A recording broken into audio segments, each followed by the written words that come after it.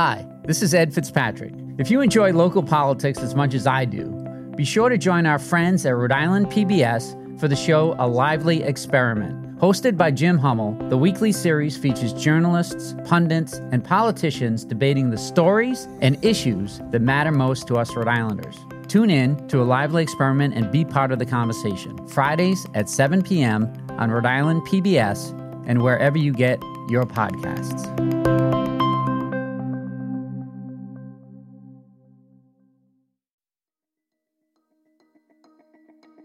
From the Boston Globe, this is Rhode Island Report.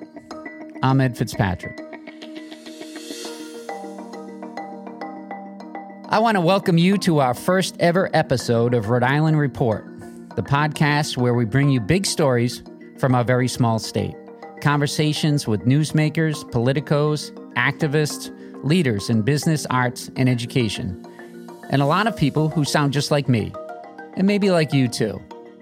You'll hear from Rhode Islanders, from Westerly to Woonsocket, on the hottest topics in the state we all call home, the issues we're debating at the water cooler, or maybe the virtual water cooler these days, the stories dominating headlines, those only in Rhode Island things that make this place so unique. You'll also get perspective and analysis from my colleagues on the Globe Rhode Island team. Today, we've got a great first guest for you. She's been a household name in Rhode Island for years. Now, she's packing her bags in Providence and heading to Washington to help President Joe Biden deliver on his economic agenda. I'm talking, of course, about Gina Raimondo, former Rhode Island governor and current U.S. Commerce Secretary. I asked Secretary Raimondo what she'll miss most about Rhode Island, other than her favorite pizza place in Greenville, how she's trying to win Republican support for the president's infrastructure plan, and what the U.S. should be doing about economic aggression from China. We'll be back with Secretary Raimondo after a short break.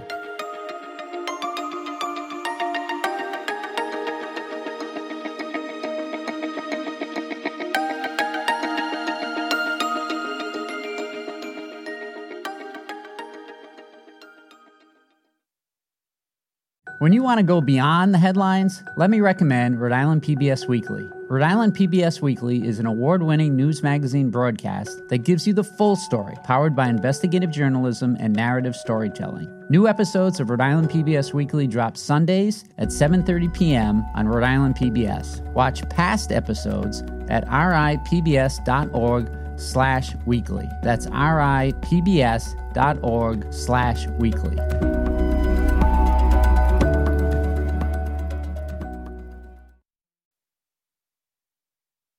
In March, Gina Raimondo became the 40th United States Secretary of Commerce. Previously, she had served as Rhode Island's 75th governor and the state's first female governor. She also was the state treasurer, she co-founded a venture capital firm, and she grew up in Greenville, Rhode Island. Madam Secretary, thank you for joining us for the first episode of Rhode Island Report. Thank you, Ed. It's exciting to be back.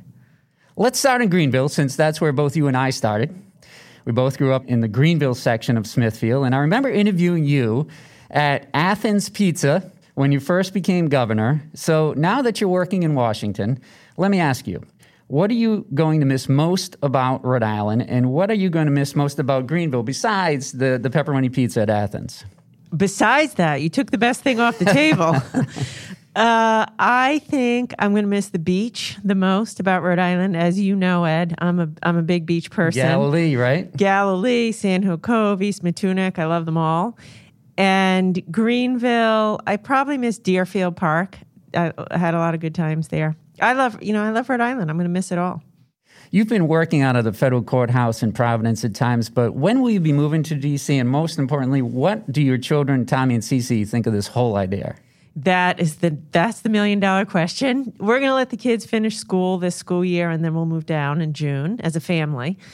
And I think they're excited. They are. I think that, on that scale of nervous and excited, they go back and forth. But at the moment, I think they're more excited than nervous. Now, I remember when then Vice President Biden came to Rhode Island in 2016 to drum up support for your roadworks infrastructure plan. And now you're in Washington trying to gain support for Biden's national infrastructure plan. Both plans faced opposition to truck tolls here in Rhode Island and to a corporate tax rate increase in D.C. So what are you telling President Biden about what you learned in Rhode Island that applies to the infrastructure plan, and how do you go forward if Republicans draw the line on raising the corporate tax rate? So it's such a good question. For me, it's exciting to be part of the president's jobs cabinet because a lot of what we're doing, a lot of the president's plan is very similar to what we did here.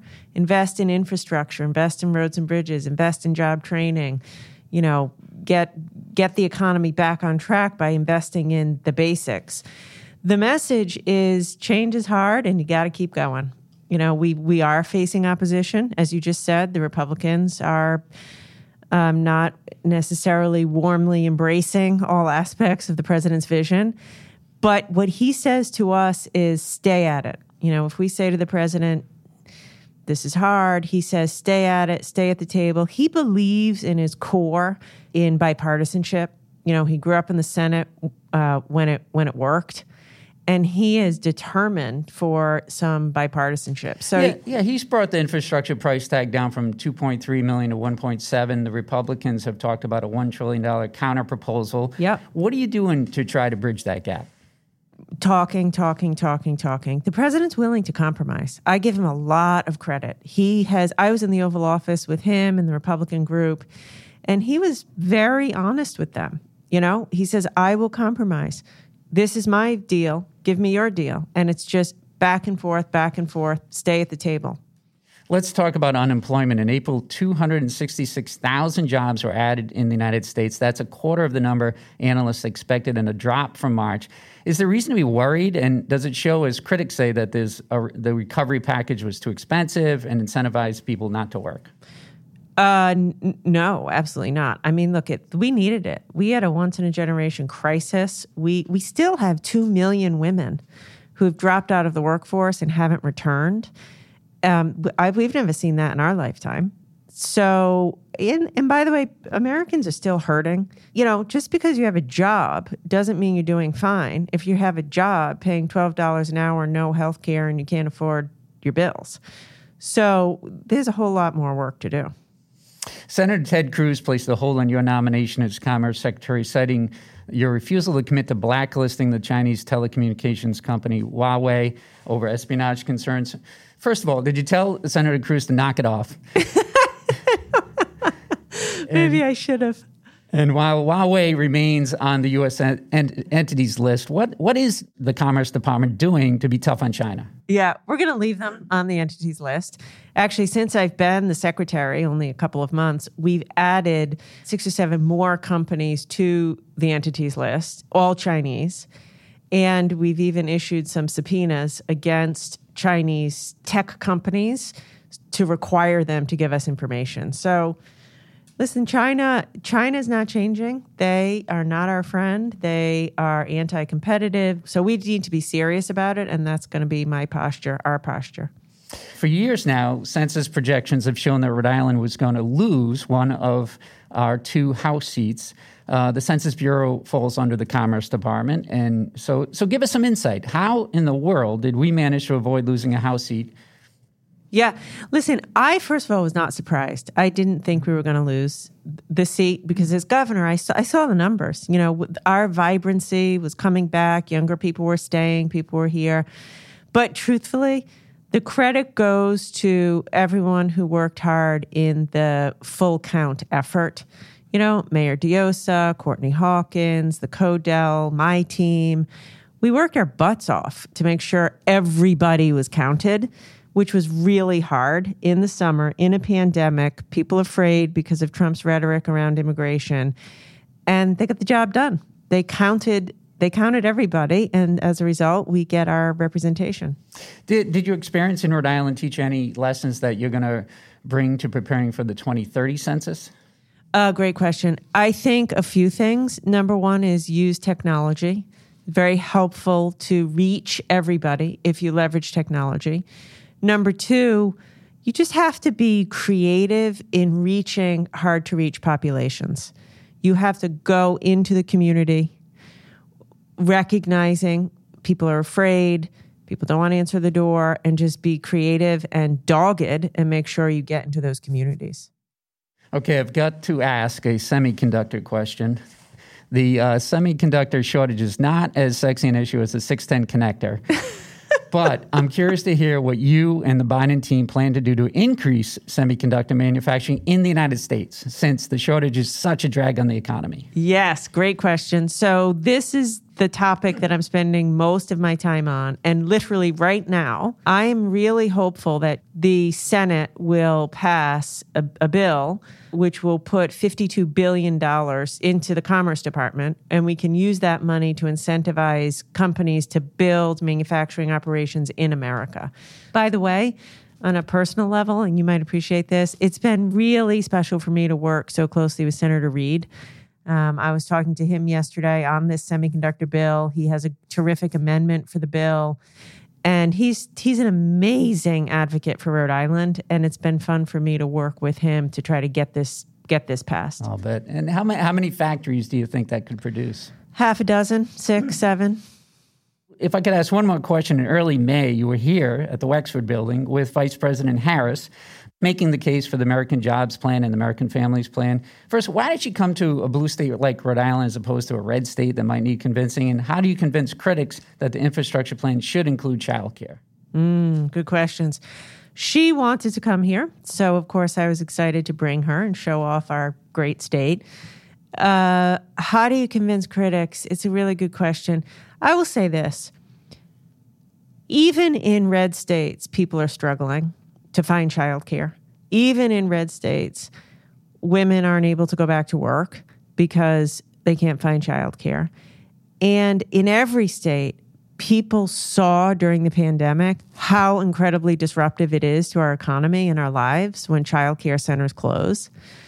So because of that experience during the pandemic, I think a lot of people have gotten religion around the importance of childcare because of the pandemic, and we just have to keep reminding everybody, even now when we're kind of getting to be post-pandemic, how important childcare is in order to take care of our kids, but also allow moms and dads to go to work. Finally, I've been curious about how you felt about leaving the governor's office before the pandemic ended. Yes, great question. So for me, it was okay because I was able to close the field hospitals before I left, start the vaccination process, get the whole vaccination infrastructure up and running, and we could see light at the end of the tunnel. On a personal level, I've never shared this with anyone, but I don't think I would have left, if I didn't know we could get the field hospitals closed and get things on a good path. But because we were able to do that, I felt, okay, I got us through, and now I can sleep at night and go do something else. Madam Secretary, thank you for joining us today for our very first Rhode Island Report. Have me back anytime. I think you're doing a great job, and it's great to see you. Thank you.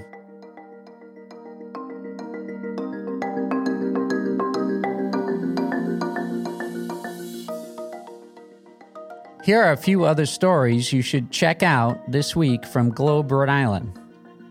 My colleague Dan McGowan has a column about how the Rhode Island Convention Center played a crucial role as a field hospital during the pandemic.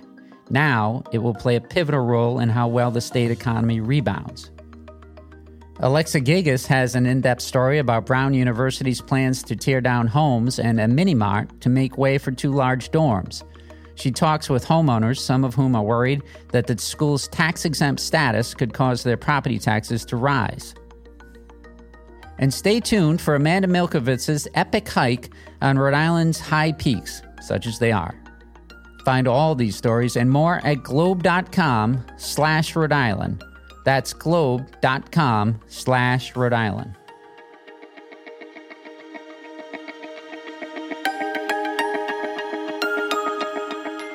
Rhode Island Report is a production of the Boston Globe. Today's episode was produced by Caitlin Harrop, Carlos Munoz, and Scott Hellman. Audio mixing and mastering by Ned Porter. Music by APM. Have an idea for a guest you'd like to hear? A story you think we should cover? Send us an email at rinews@globe.com. And if you like the show, please leave us a review on Apple Podcasts. I'm Ed Fitzpatrick. See you next Thursday.